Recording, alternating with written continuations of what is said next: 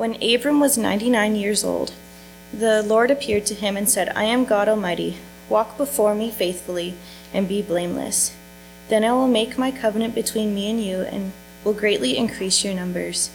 Abram fell face down, and God said to him, "As for me, this is my covenant with you. You will be the father of many nations. No longer will you be called Abram. Your name will be Abraham.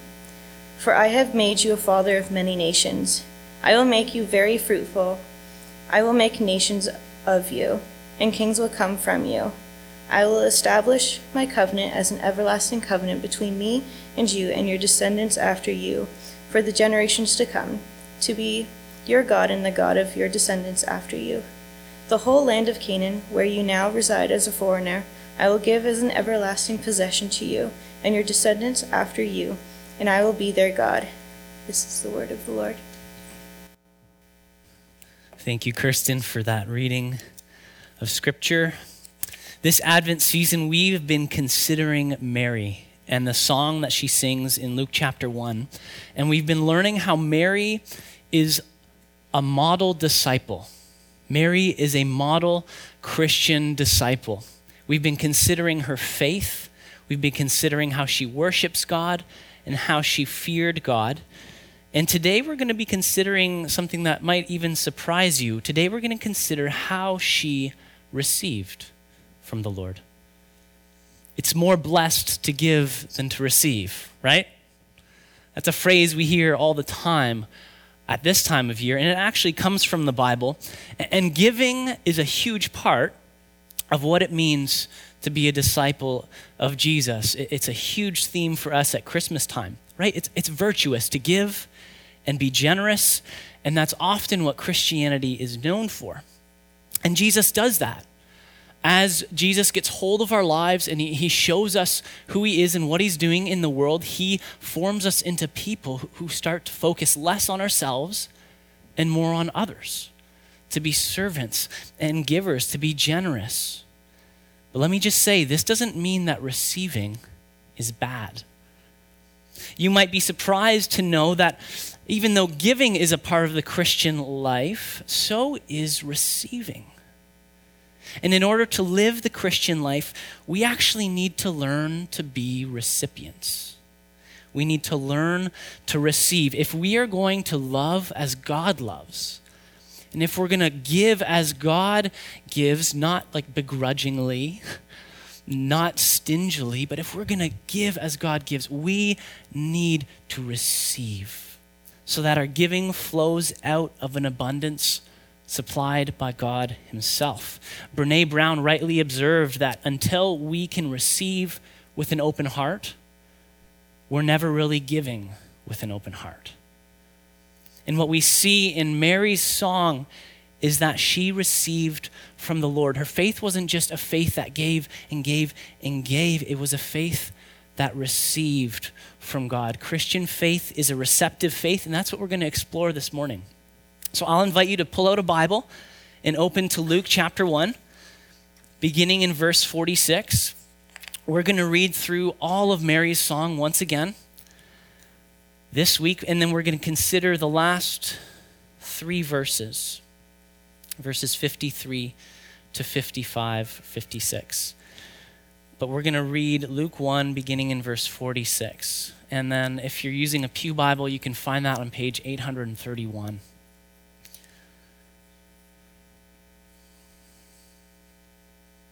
And Mary said, "My soul glorifies the Lord, and my spirit rejoices in God my Savior, for he has been mindful of the humble state of his servant. From now on, all generations will call me blessed, for the Mighty One has done great things for me. Holy is his name. His mercy extends to those who fear him from generation to generation. He has performed mighty deeds with his arm. He has scattered those who are proud in their inmost thoughts. He has brought down rulers from their thrones, but has lifted up the humble. He has filled the hungry with good things, but has sent the rich away empty.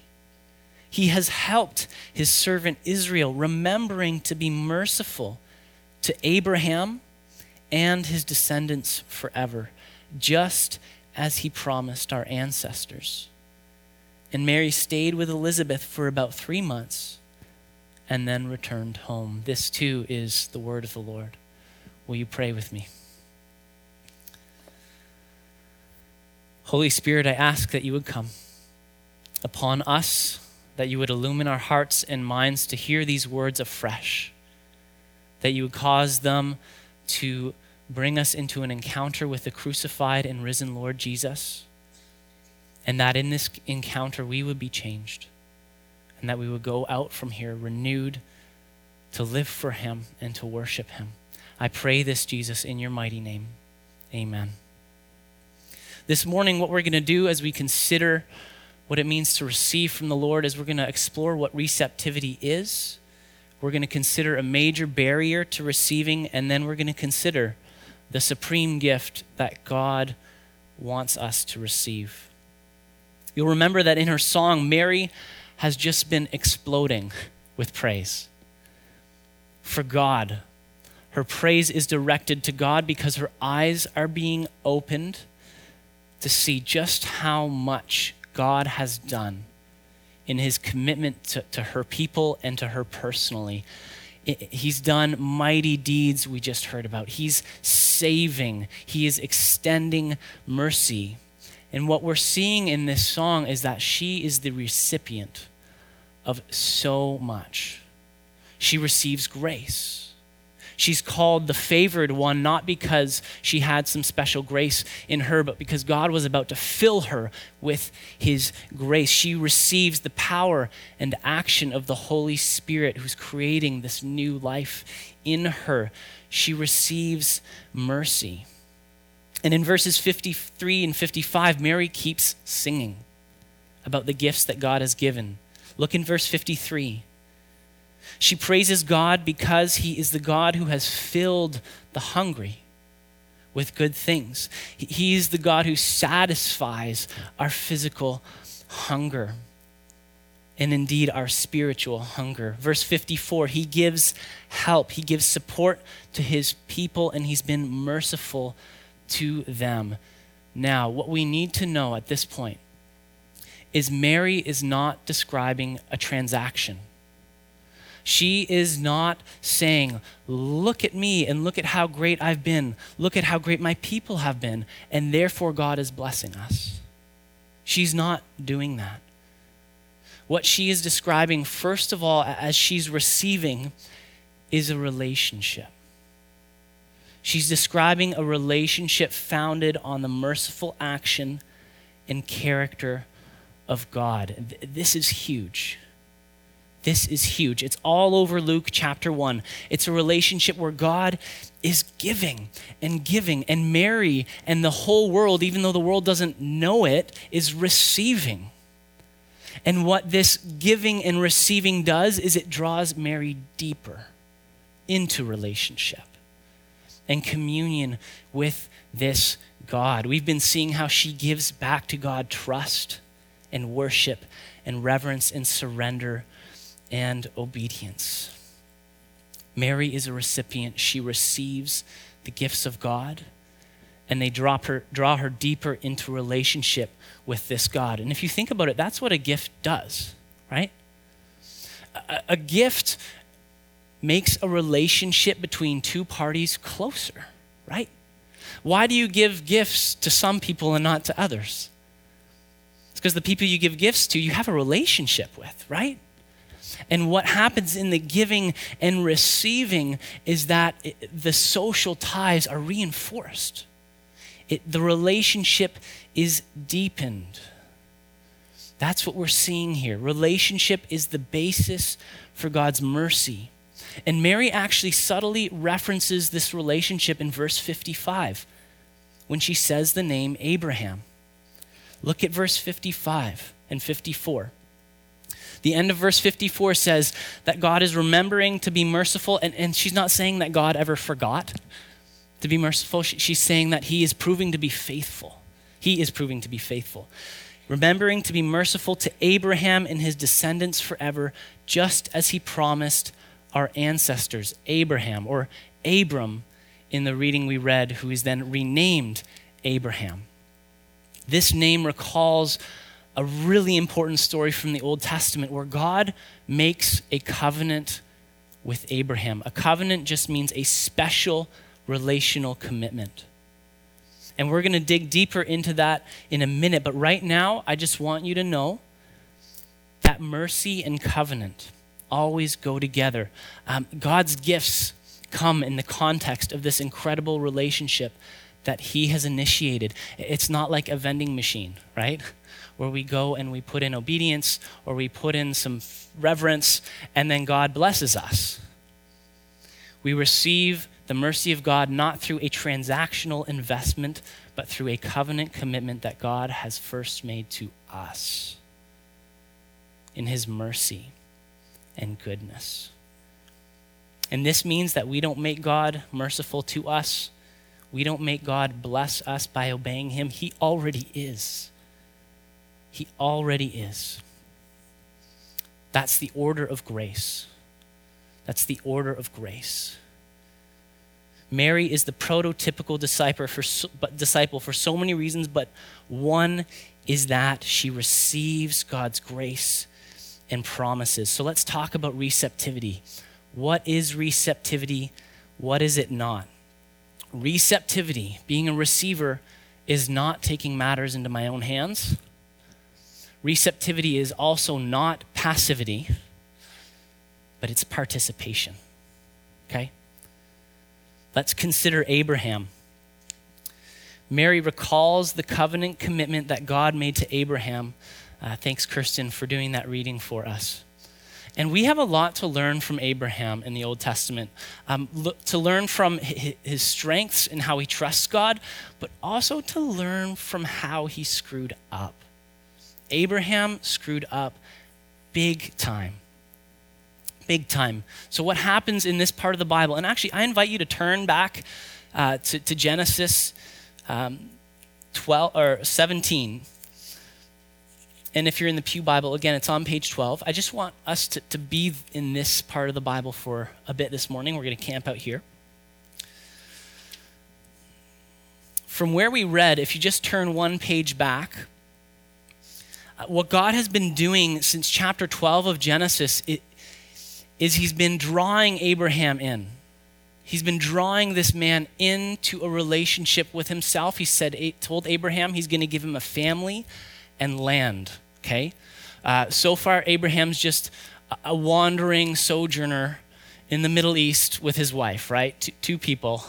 And he's got some extended family around him. But God says, hey, Abraham, I'm going to give you a family. And I'm going to give you land. And actually, through your family, the entire world is going to be blessed. Whoa. Huge. And what happens is, in the chapter just before where we read in chapter 17, Abraham has received this promise that he's going to have kids. And in chapter 16, if you look there, things aren't going so well. The problem is that Abraham was old and Sarah was old and they didn't have any kids, and it didn't look like God's promise was going to happen. And as each day passed, it seemed more and more impossible that this promise was going to happen. So Abraham is in this position. He's a receiver of God's covenant and mercy and reaching out to him. But what happens is after he's received, as he's on the journey, it gets hard. And I'm sure we can relate to that, right? After the glories of God first reaching out to us as we walk the Christian life, trusting can be hard, especially when things get tough. And so in chapter 16, here's what happens. Look at verse 2. Sarah, Abraham's wife, said to Abraham, "The Lord has kept me from having children. Go, sleep with my servant. Perhaps I can build a family through her." Whoa. What's happening here? First of all, she's not seeing God as being the solution or the one who's going to carry out his promises. She sees God as the problem. The Lord has prevented me. And then she takes matters into her own hands. She comes up with this brilliant plan, right? Go sleep with my servant. Perhaps I'm going to do this. Perhaps I can build a family through her. And Abraham agrees to it. And they go down this road. Notice the departure from receptivity, right? They've moved from receiving the promise to trying to make it happen themselves in their own way, according to their own timing. And let me tell you, it totally backfires. It totally backfires. It introduces all this chaos and drama into their family system. And it ends with like violence and abuse and bitterness. And it just doesn't go well. See, what's happening here is Sarah and Abraham are actually falling into something that's really common for you and I to do. And it's actually something that motivates a lot of the ways we turn away from God. Martin Luther once made the observation that the sin underneath all our sins, so the capital S sin underneath all our sins, is to trust the lie of the serpent that we cannot trust the love and grace of Christ and must take matters into our own hands. He's right. The sin beneath all the little sins that we do is this fundamentally, I don't trust that God loves me, and I don't trust that he's good. And so I need to step in. Have you ever done that in your life? Trying to live the Christian life in that way, of taking things in our own hands, is only going to lead you to anxiety. It's going to lead you to joylessness. It's going to lead you to frustration. And one of two things is going to happen is you're going to burn out, or you're going to despair and throw the whole thing away, or you're going to become spiritually proud and self-righteous because no one else is quite taking control of things as you would like them to. And when we do this, God is so good. God doesn't abandon us. Notice that the reading Kirsten did comes after this abandonment of God's plan.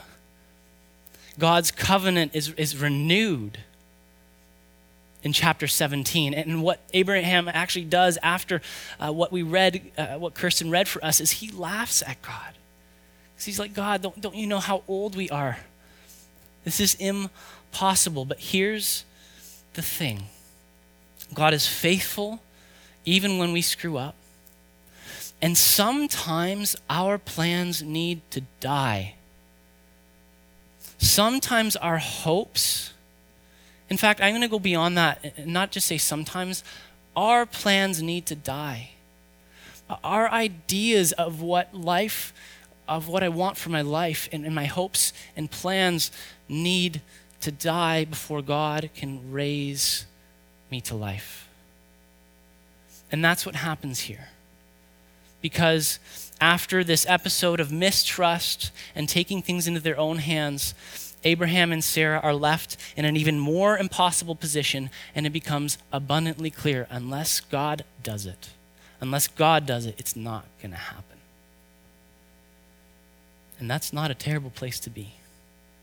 Receptive faith embraces this expansive vision of the greatness of God and of his limitless love and power, and it waits.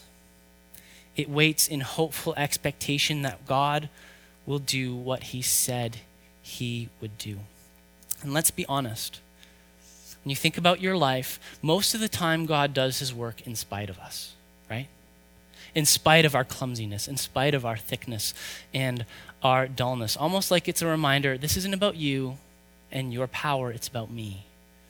A couple years ago, I was at a prayer retreat for our denomination, and we were in small groups in a time of praying for healing for one another. And I was in a group with a pastor who's a bit older than me, with his wife and me. It's kind of like a bit of a triangle there. And so I took a vial of oil because this pastor, he had said, my jaw's really hurting. Would you pray for me? I said, yeah, sure, I'd love to.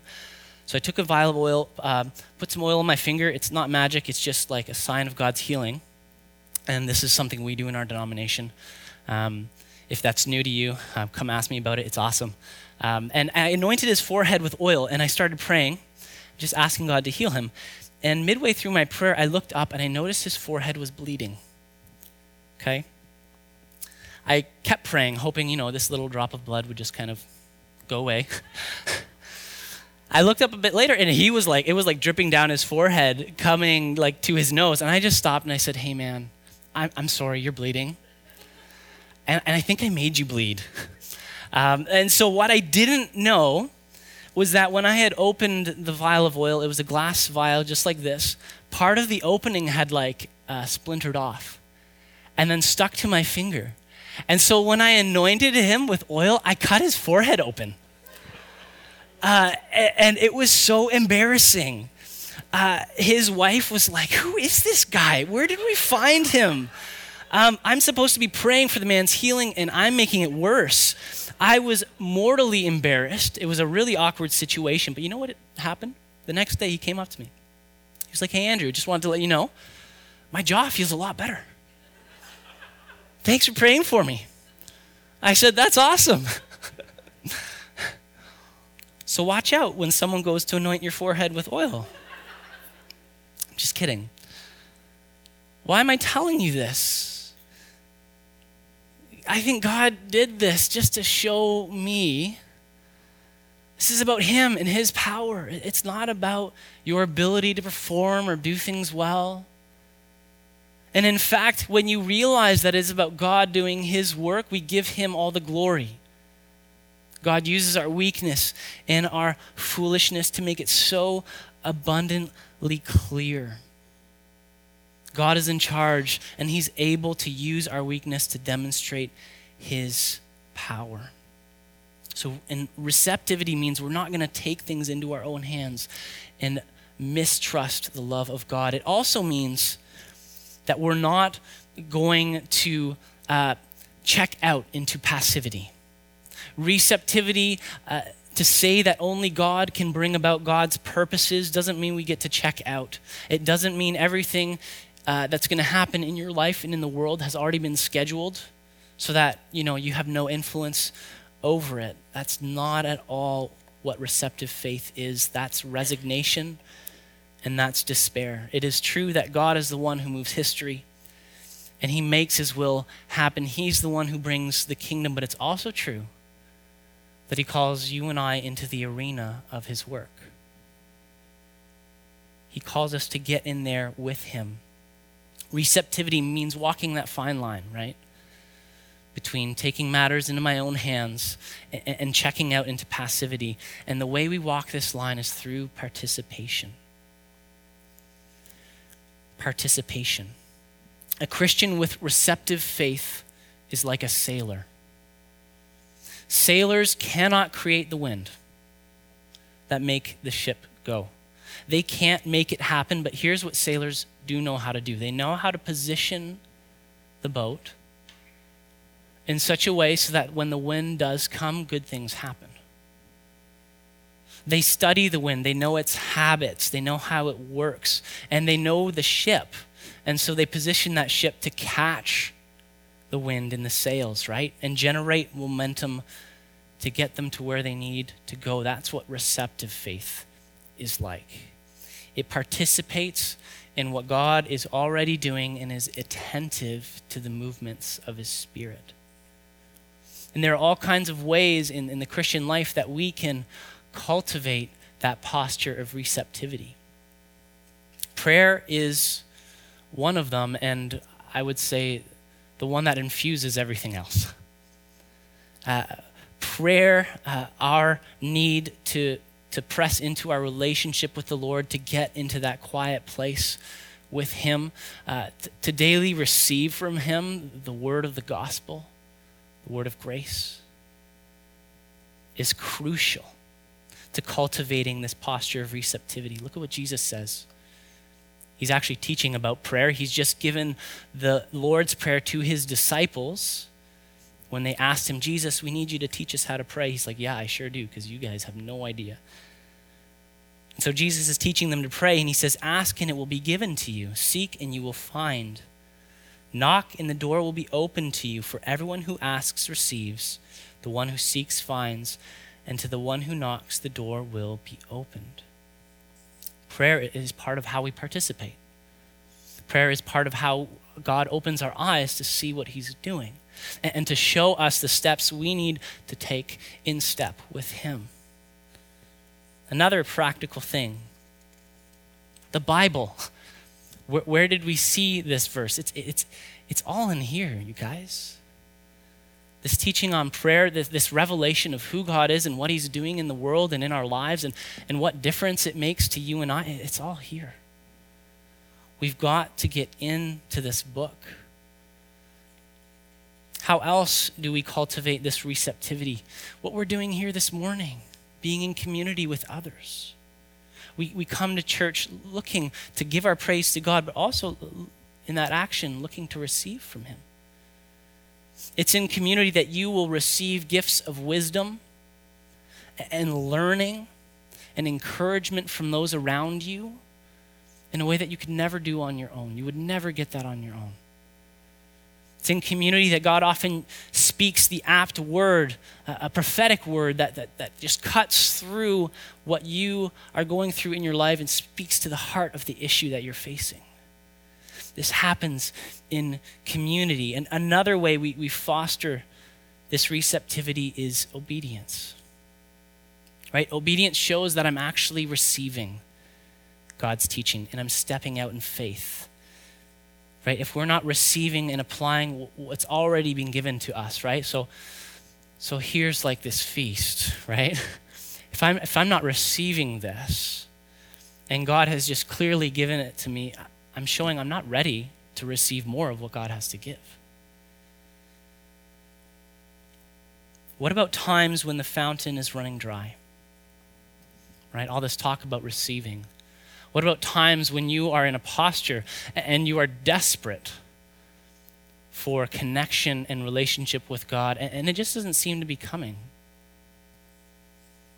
I would commend to you the practice of getting into the Psalms. The Psalms is the prayer book of the Bible. It's the prayer book of the church. And I would recommend you receive God's own words and give them back to him in prayer. In these dry times, check it out, what it says in Psalm 77. Don't go there, I'll just read this for you. The person writing the psalm is in one of those dry places, and listen to what he says. He just lets God have it. He says, will the Lord reject forever? Will he never show his favor again? Has his unfailing love vanished forever? Has his promise failed for all time? Has God forgotten to be merciful? Has he in anger withheld his compassion? Guys, these are God's words in the Bible, given to us to voice our own confusion and our perplexity as we walk this life. Press into the relationship, even in a season of dryness, and you'll find yourself receiving in ways that you never thought possible, and in ways that will deepen your walk with Jesus. You will experience a participation with Christ, not only in the good things, but dare I say, in suffering. That was something Paul commended to the church, that we would know Christ and the fellowship of his suffering. Receptive faith participates with abandon in what God is doing in yourself and in the world. Now, I want to talk about a major barrier. There are all kinds of barriers we have to receiving, and one of those is pride. Pride is a sin, okay? It's a form of rebellion against God where we just turn inward on ourselves. It's this inwardness and self-preoccupation. But you might wonder, how is pride a barrier to receiving? It's because in order to receive from God, you need to admit the greatness of God. In order to receive from God, you need to admit the greatness of God. Why is that? Because you receive because you're in a position of need, right? That's just our position before God. But pride and when our ego kicks in is all about convincing ourselves and the world around us of our own greatness, right? Pride says, hey, everyone, look at me, how great I am. It's about being superior to others and in competition with them, and you always want to come out on top. But here's the deal, when it comes to God, you and I are faced with one who is greater. Plain and simple. When it comes to God, we are faced with one who is far greater than us. Here's how C.S. Lewis puts it. He says, in God, you come up against something which is in every respect immeasurably superior to yourself. And unless you know God as that, and therefore know yourself as nothing in comparison, you do not know God at all. A proud man is always looking down on things and people. And of course, as long as you're looking down, you cannot see something that is above you. As long as we are pride and we let pride live in us, and sometimes we baptize it with the notion of self-respect, right? We can call pride many things in our lives, but as long as we're holding on to our pride, we really won't be able to receive. Because to receive, we actually need to look to the one who's above us and greater than us and accept our low position before him. It means admitting our lowliness, our weakness, our hunger. God fills the hungry with good things, but if you don't think you're hungry, why would God fill you? You're not going to receive his gift. We need to realize our spiritual bankruptcy, our moral bankruptcy, and acknowledge his true greatness. And this is what Mary does so well. She lives with this dual awareness of her own lowliness and of God's greatness. She calls herself the Lord's servant. She talks about how God has been mindful of her in her lowliness, her humble state. She sings about how God has lifted up the lowly and filled the hungry. She knew her lowliness. That didn't mean she was self-deprecating. That didn't mean she put herself down. Humility isn't thinking less of yourself. It's thinking of yourself less. There's a distinction there. But she also held God's greatness in her vision. We need to keep those two together if we're going to be aware of our receptive in our faith and pressing into this relationship and able to receive and to let our pride die. And now I want to talk about the supreme gift. Mary has been mentioning all these things that God has given. And we've been seeing them in her song. But what all these things actually point to, and what Mary and her story actually point us to, is the very center of Christianity and the very center of what it means to be a Christian.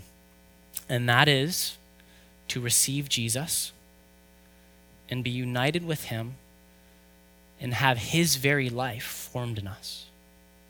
That's the center. That's the center that holds it all together. It's Christ himself. And all these other gifts, the gift of mercy, the gift of grace, the gift of peace, the gift of reconciliation, the gift of the Holy Spirit, the gift of joy, whatever it is, it comes through this one central gift. That Jesus himself and his life would be formed in us. And that's what God is doing at Christmas. That's the gift that God is giving at Christmas. It's about God giving himself to us, his very life to us. Think about that for a moment. Think about what happened when God became a human. P.T. Forsyth said, "The world could only be saved by somebody as large as the world, and indeed larger." Think about what it means for the one who is larger in the world to come into the world. As a baby, completely vulnerable, completely in the care of a teenage girl and her not yet consummated marriage relationship with Joseph. in a manger, traveling far distances to be where they are because of the census that had been called. Think about the vulnerability that God entered into. Think about the lowliness that he entered into. And he entered into it unreservedly, right? There's no going back on that. There's no going back on God taking on flesh. The God of the universe in all his greatness became lowly. And he took our lowliness, he took our sin, he took our death, he took our curse onto himself in order to reconcile us and bring us into his greatness. In order to bring us into his holiness, into his life, into his fullness. The gift that comes to us at Christmas is larger than life, folks. It's larger than life. It's the most precious gift. God welcomes us to come to himself through Christ.